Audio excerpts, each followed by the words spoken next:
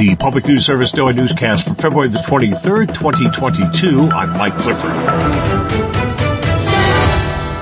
A new survey of students at historically black colleges and universities and minority serving institutions finds almost half have struggled with food insecurity in the past 30 days, including at schools in California.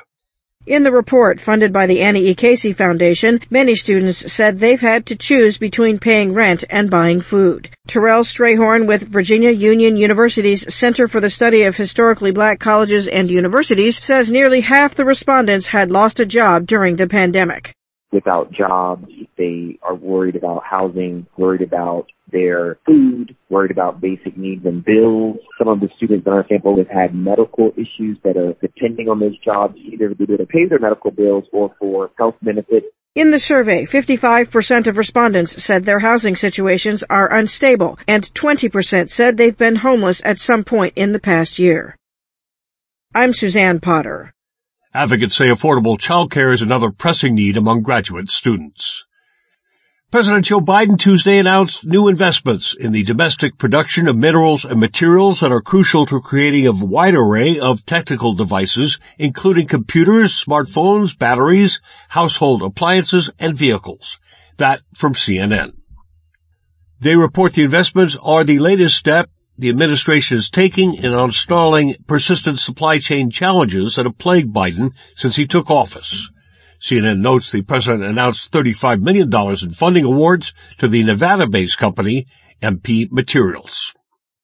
And from electric vehicle infrastructure to renewable energy initiatives, Indiana lawmakers have spent much of this session with their eyes on a post-fossil fuel future. The state Senate has approved a bill establishing a framework for utilities to build and operate small modular reactors. In a House committee meeting last week, GOP Senator Eric Koch of Bedford said the measure would help pave the way for Indiana's future energy economy. States are moving this direction. Nobody is moving the other way. States around the country are all taking steps in this direction, and I hope you would agree Indiana should too. The bill also would grant financial incentives to companies that operate and build nuclear reactors. Opponents argue the cost of operating and constructing the facilities would be passed on to consumers, and environmental groups express concerns about nuclear waste, which can be expensive and difficult to dispose of safely. This is Jonah Chester reporting. According to the International Atomic Energy Agency, small modular reactors generate about a third as much power as traditional reactors. The measure passed out of the House Energy and Utilities Committee last week. This is PNS. New research from the group Environmental Defense Canada makes the case that there's a path forward to shutting down the Line 5 dual pipelines which run under the Straits of Mackinac. The Canadian gas company Enbridge Energy plans to build a tunnel to contain the pipeline, but some engineers think the proposal poses safety risks. Canadian officials have supported the pipeline, citing the company's claims that closing it would put the country's natural gas supply at risk. But Beth Wallace with the National Wildlife Federation says this report shows alternatives that would not cause major disruptions. Line 5 is almost 20 years past its useful engineered life, according to the experts that originally constructed the pipeline. The location itself, 20% of the world's fresh water, drinking water for millions of people, it should have never been put there to begin with. The report outlines possible alternatives, such as rerouting some of the Line 5 supply to another pipeline, Line 78, and other fossil fuel transport options. Enbridge says Line 78 is full serving existing customers and cannot accommodate more, and that increasing fuel transport capacity would take years to develop and also harm the environment. I'm Lee Bolke reporting. And a new alliance has formed to address Connecticut's affordable housing crisis with a focus on urban centers.